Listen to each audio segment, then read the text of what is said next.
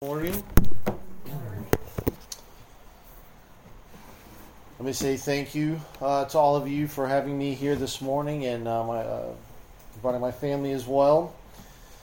We will be in the book of Galatians. We're going to be in chapter 1, verses 1 through 5.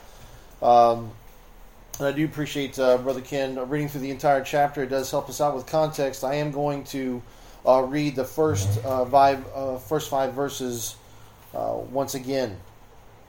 So Galatians chapter 1, verses 1 through 5, the Word of God. Paul, an apostle, not of men, neither by man, but by Jesus Christ and God the Father, who raised him from the dead, and all the brethren which are with me under the churches of Galatia.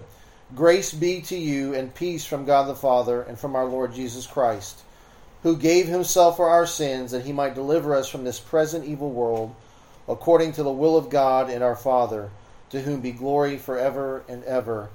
Amen. Let's pray. Father, thank you so much for gathering all of your people here this morning. As Brother Ken prayed, Father, save sinners, build up your saints. And Father, we ask this all for the sake of your glory and your kingdom. We ask it in Christ's name. Amen. Amen. All right, well, back in Clarksville at our church, Covenant Baptist Church, I've been preaching through the letter to the Galatians. It has been a growing experience for me as a preacher and personally, and so it has been a great blessing so far. And so hopefully this introductory sermon will stir up a desire in all of you to revisit this letter as well. Now, since we are at the beginning of the letter, it will be beneficial for us to know the background to it, obviously. Who wrote it, when and to whom it was written, and most importantly, why it was written.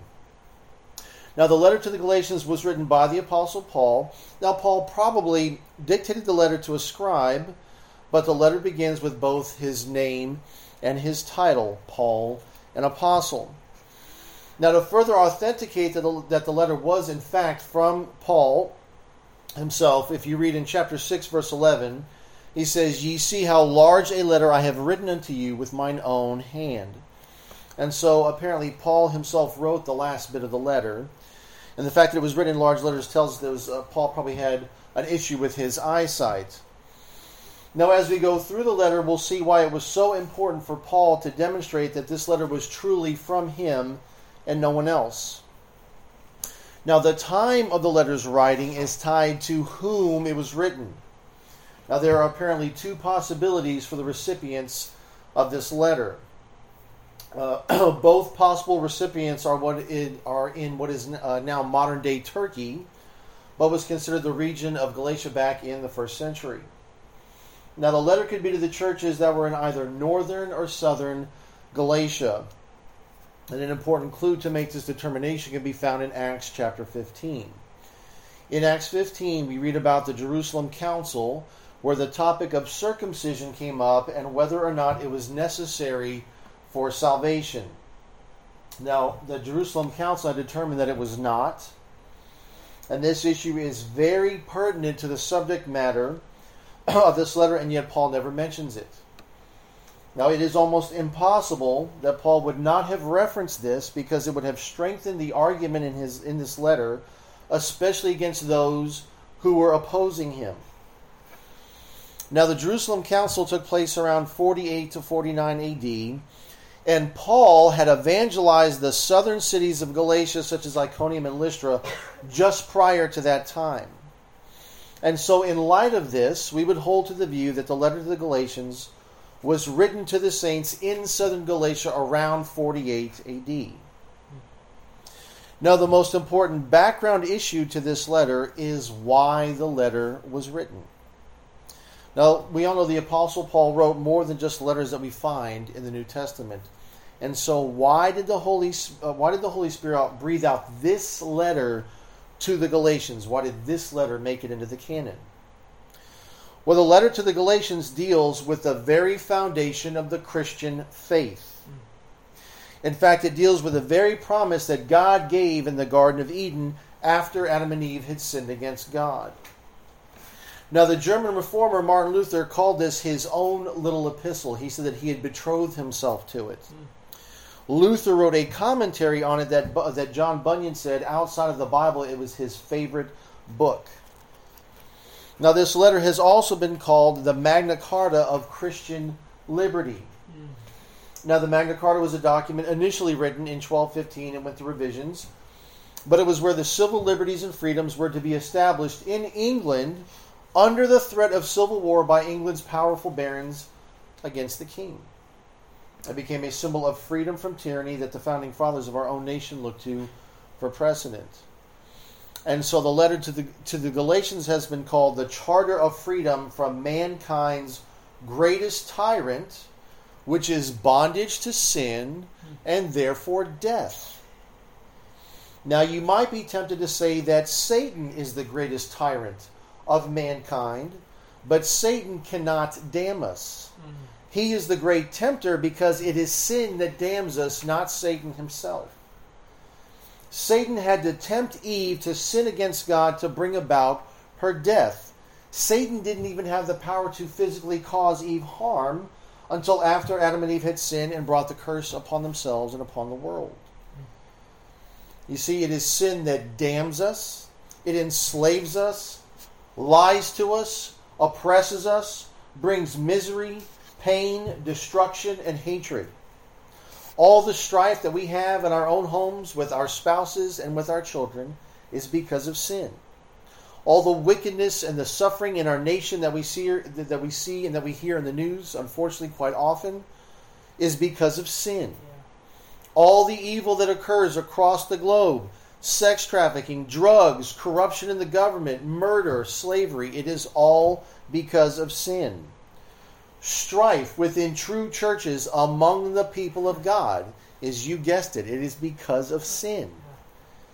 And worst of all, it is sin that separates image bearers of God from God himself temporally, and for some people, unfortunately, eternally.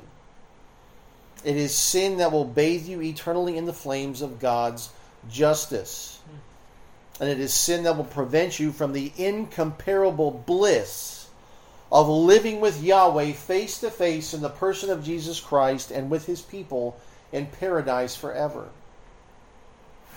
And so what is it that the letter of Galatians deals with that sets us free from our greatest tyrant? Well, it is the God-given, unaltered gospel of Jesus Christ. It is the gospel that sets us free from the penalty, power, and eventually the very presence of sin. Amen. Wow.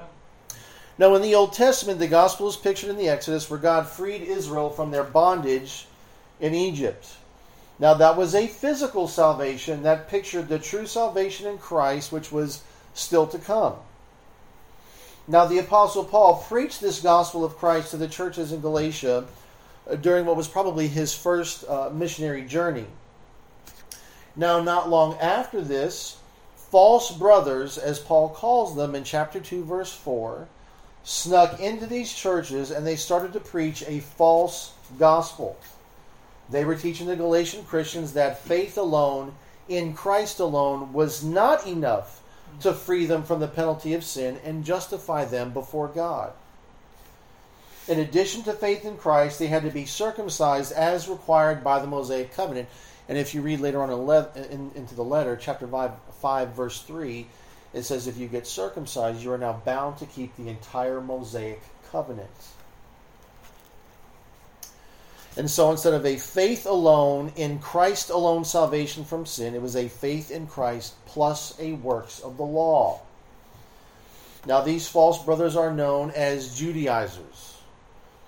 Now understand that to be saved by God means to be made righteous in his sight and to be freed from the penalty and power of sin. By preaching a faith plus works of the law, they were placing the Galatian saints back under the bondage of salvation by works. Now, it is very important that as you go through this letter that you realize that Paul is preaching freedom from obeying the law to be saved. He is not preaching freedom from the law as a standard of righteous living. Amen. All right? I cannot emphasize this enough. If a sinner has to perfectly obey the law of God to obtain salvation, that sinner will live in perpetual bondage to the curse of the law because of their sin. We cannot save ourselves. Our sin prevents us from being able to obtain salvation through our own obedience to God. Now, the law of God is not the problem. Sin is the problem. Romans 7:8 teaches us that sin uses the law against us. Now, that doesn't make the law evil. That demonstrates that we're evil. And this is why I said that the gospel frees us from the tyranny of sin, not the tyranny of the law. And Romans 7:12 says, the law of God is good, righteous, and holy.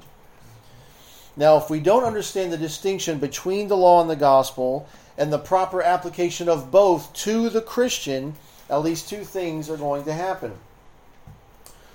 First, we are going to misunderstand the letter to the Galatians. And second, we are going to misunderstand the Christian life and how we are to live it.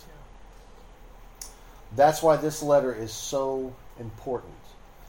Now, Martin Luther tried to gain God's acceptance through his own obedience and his own righteousness.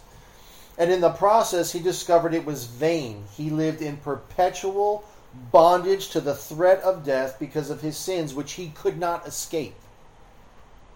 He grew to hate his life. He hated God. But through the gospel of grace, he broke free from this bondage of sin and death, and he found liberty in the gospel of grace. Now, Satan used the Judaizers to destroy this freedom that we have in Christ, and they tried to place the Galatian saints back under the bondage of salvation by works, which only leads to death. And they did this by deceiving them to believe that righteousness does not come by faith alone, but again by faith in their own works of righteousness.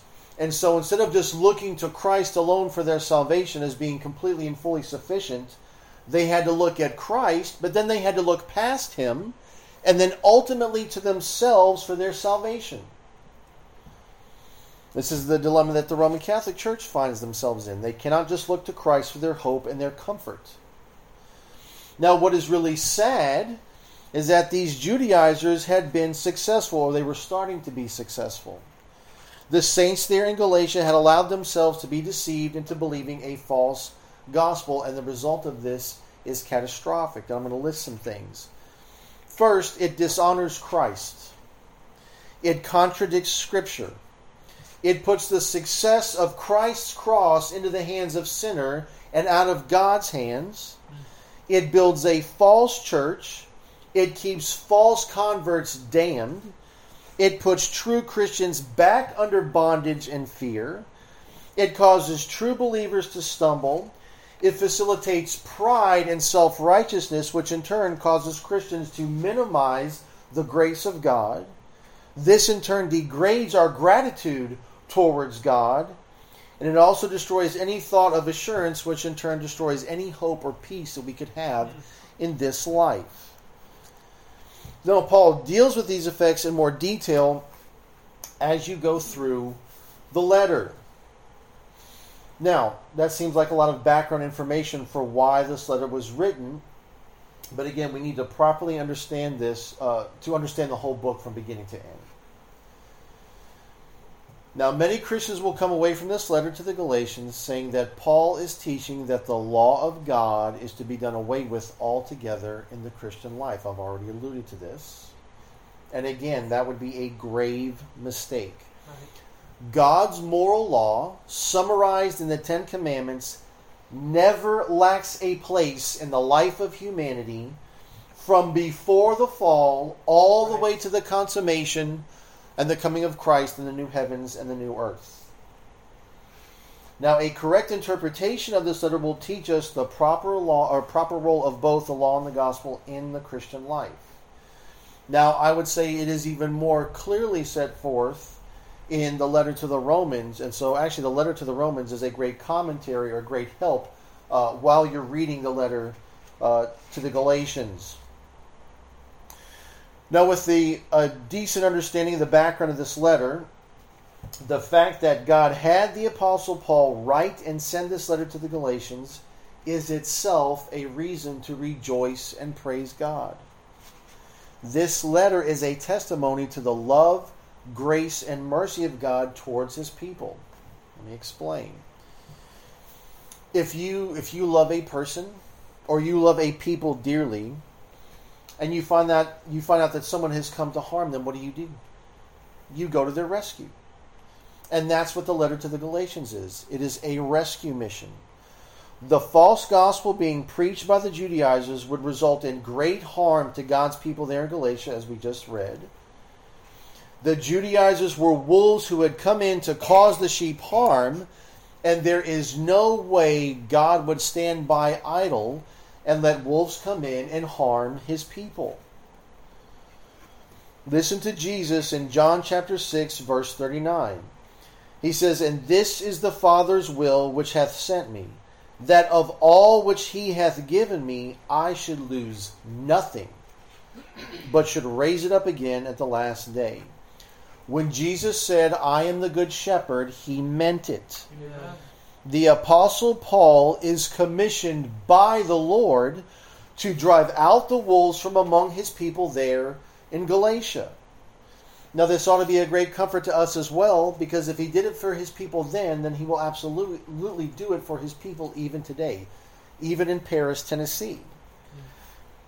All right, he will not stand by while wolves come in to devour us.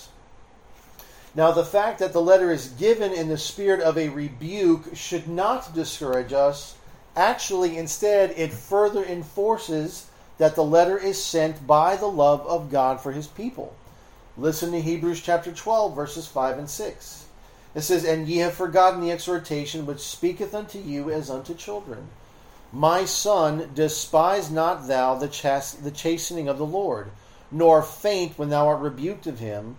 For whom the Lord loveth he chasteneth, and scourgeth every son whom he receiveth." Now, what about the mercy and the grace of God in this letter? Well, as we will see, even though it was the Judaizers that had come into these churches to cause the Galatian Christians harm and to cause them to stumble, the saints there were not without guilt. All right, the fact that the letter is given in a spirit of rebuke demonstrates that the Christians there, they were culpable for yielding to this false gospel. Verse 6 actually tells us that by accepting a false gospel, they were not just guilty of false doctrine, but in fact they were starting to desert God himself. And so by accepting this non-gospel, or what I have come to call it as I've been preaching through the letter, the gospel of death, the saints in these Galatian churches were walking awfully close to the sin of spiritual adultery, if not completely guilty of it. However, here's the good news. Even in light of this, the mercy and grace of God toward his people is what enabled their forgiveness and their restoration.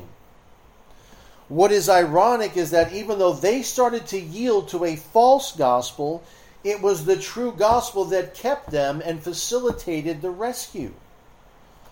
This in and of itself should cause us to cherish Christ and the true gospel, that even if we are faithless, Christ is faithful and will not abandon his gospel promises to his people. All right, so let's go ahead and dig into these first 5 introductory verses in this letter. Now, in the very first verse, Paul is having to substantiate the authenticity of his apostleship. Now, Paul makes it very clear that his apostleship is genuine and that it is not from any human authority or human institution. He was made an apostle directly by God. There isn't even a mediating source between God and Paul's apostolic office. And this gives us some insight to the tone of the letter. Paul starts out on the offensive. He is upset. He has been attacked by the Judaizers, and the Galatians have apparently bought into it. And this is one of the ways the Judaizers intended to deceive the Galatian Christians. In order to undermine the gospel taught by Paul, they had to undermine the man himself. Now, as you go through the beginning of the letter, you will see that Paul spends quite a bit of time explaining the background to his salvation, the confirmation of his apostleship, and thereby the gospel that he was preaching. Now, this tactic that was being used against Paul is still being used against Christians today. If we are faithful Christians, okay, and I emphasize faithful, then at some point, those in our sphere of life are going to figure out that we are Christians if we haven't already told them. All right, our neighbors, our co-workers, our family members, our friends. If you are living a faithful Christian life, it will be impossible to avoid. Now understand that if you are sharing the gospel with others, one of the primary ways the enemy will attack the gospel is by getting someone to attack you personally. Now, Paul wasn't being attacked because he was living this horrible or overt, sinful, wicked life. His office was being attacked in order to attack the gospel that he was sharing. And Paul, as we'll see later, was able to defend himself. He was a man of integrity who could establish what he was claiming about himself. And so we too must live with integrity so that when we are attacked to undermine the gospel, we can defend it by the life that we are living. The more we fail to live up to what we claim to be, the more ammunition we give to the enemy. Now, this is a good example from the Bible that Christianity is not a fatalistic religion. Now, as Calvinists, as you guys might be familiar with from personal experience, we are sometimes accused of being fatalistic, as if our view of God's sovereignty requires it. But this is obviously not the case. Paul didn't just say, oh, well, God is sovereign over all things, so I'm really not going to worry about these accusations against me and my being an apostle of the gospel that I'm preaching. No one can restrain God's hand, so there's no real concern or consequence to the Judaizers spreading a false gospel. All the elect are still going to be saved, so I'm really not going to worry about it. This letter itself demonstrates that God will not allow us to take that approach even in light of His sovereignty. Right. Now, are all the elect going to be saved? Yes, they are. But not through ignoring wolves coming in among the sheep to spread damning errors. As Christians, we are to be passionately engaged, like Pastor Ken said, not the frozen chosen. Right? We are to be passionately engaged in spiritual warfare and the battle for souls. Paul is terribly concerned for God's people there in Galatia. He doesn't want a false gospel to cause the saints there in Galatia to stumble, and he doesn't want a false gospel being spread around unbelievers. Now notice that he writes not to a church in Galatia, but to the churches, plural, in Galatia. And so this false gospel was spreading from individual churches in certain cities to other churches in different cities throughout the region. Now, it is one thing to imagine that maybe a church or a couple of churches that receive the true gospel are turning to a false gospel. But you would think there is no way multiple churches in multiple cities throughout the region would be susceptible to a false gospel. But what this letter demonstrates is that it is possible. And so what it does is it teaches us not to be spiritually lazy or to let our guard down. We would be foolish to think that we are immune to doctrinal and spiritual error. They had received the gospel from the Apostle Paul himself, and according to chapter 3, verse 5, had miracles performed among them, yet they were still vulnerable. And so as you go through this letter, we should not become self-righteous and think to ourselves, well, how could they? Right? It should cause us to realize our own vulnerability and be all the more watchful. We need to be staying in the Word of God on a regular basis.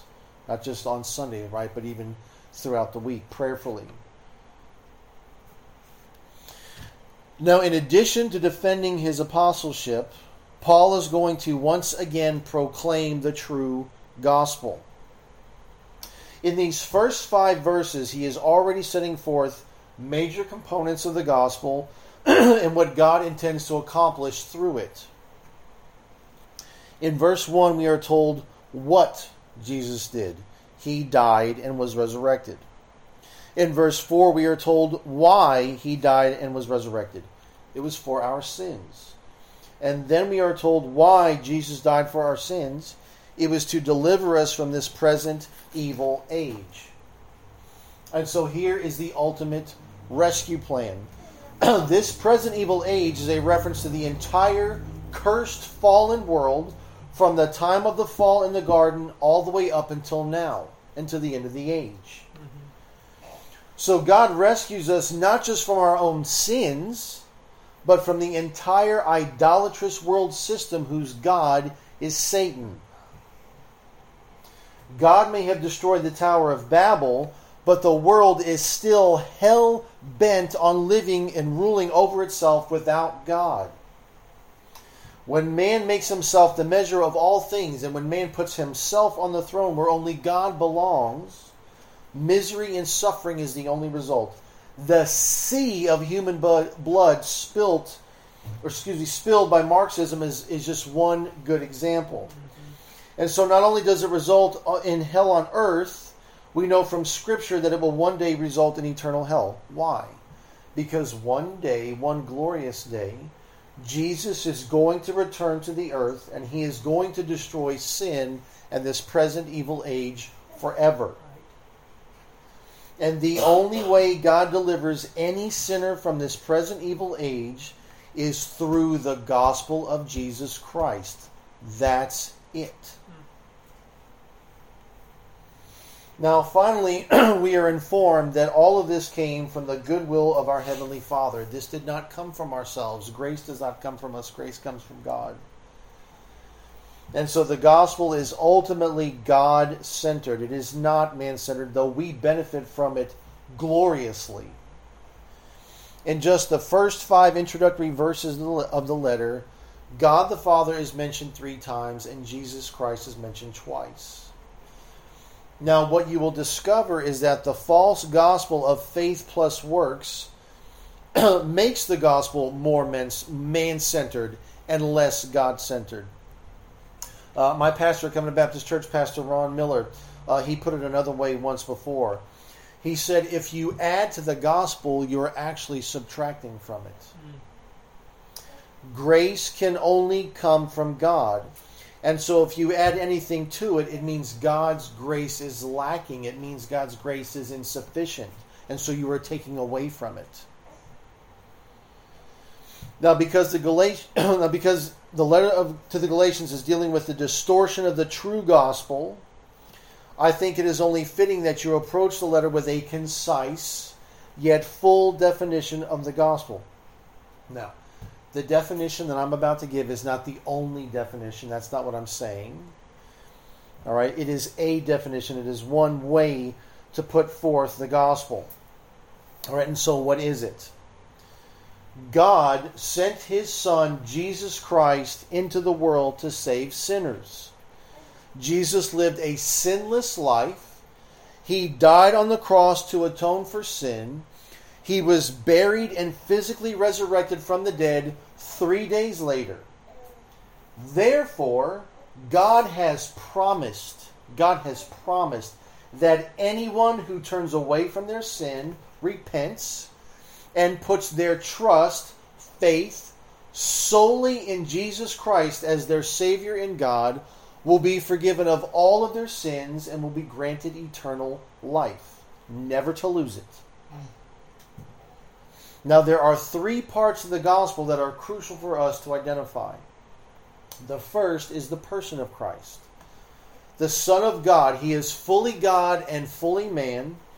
2 distinct natures, unmixed, yet inseparable in the one person, Jesus the Nazarene. The second part of the gospel is the work of Christ. Jesus' sinless life, his vicarious death on the cross for his people, and his resurrection from the dead. The third is the offer of Christ for salvation. the means by which a person receives the gift of salvation, which is through faith alone, in Christ alone, apart from any obedience on our part to the law of God, completely separate from anything we can do. It's important for us to realize the person and work of Christ is not the whole gospel. The way in which a person receives Christ is a necessary part of the good news as well. We know this because this is the main aspect of the gospel that has been distorted by the Judaizers that Paul is dealing with in this letter. Look, folks, the Judaizers were telling everyone that Jesus was the divine Son of God.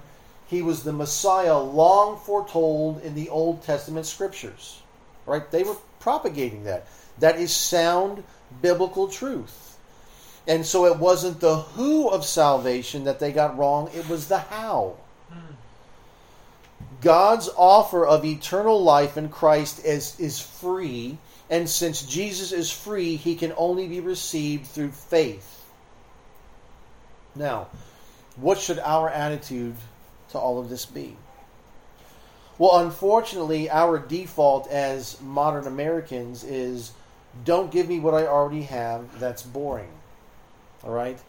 In America, we are always looking for the next new thing. Right? I just got the new iPhone 50. I've had it for about 2 months.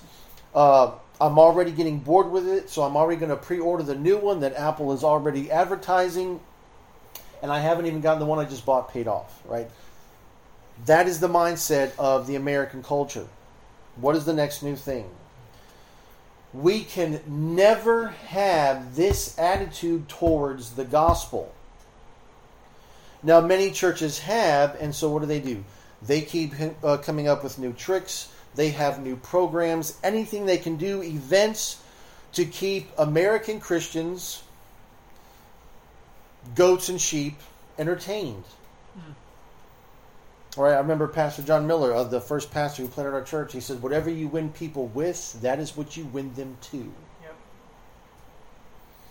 And when churches do this, what happens is they are no longer churches, or they are on their way to no longer becoming true churches of God.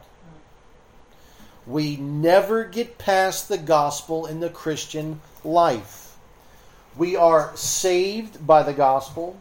We battle Satan with the gospel. We persevere in our sanctification through the gospel. Our hope of redemption and glory is from the gospel.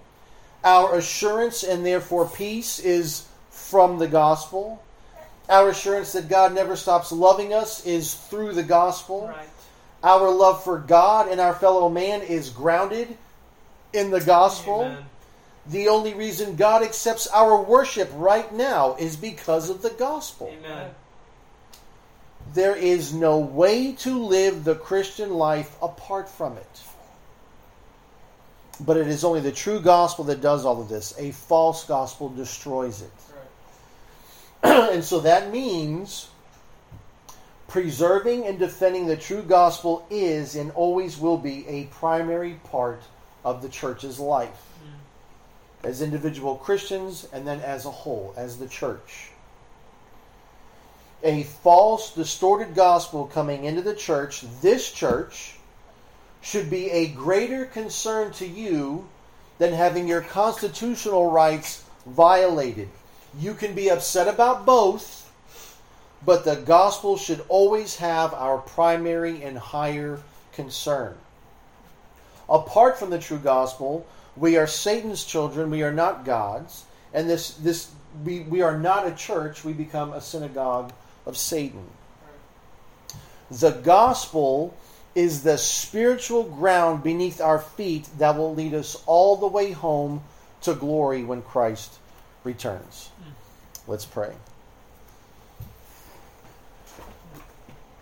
Father, we are susceptible to false doctrine. We are susceptible to the influence of the culture that we live in. Father, grant us discernment and wisdom from your word to identify false teaching and those who intentionally try to spread it. Help us to never let the gospel grow dull in our hearts or allow ourselves to grow weak in our gratitude for your Son. We ask this all in his name. Amen. Amen.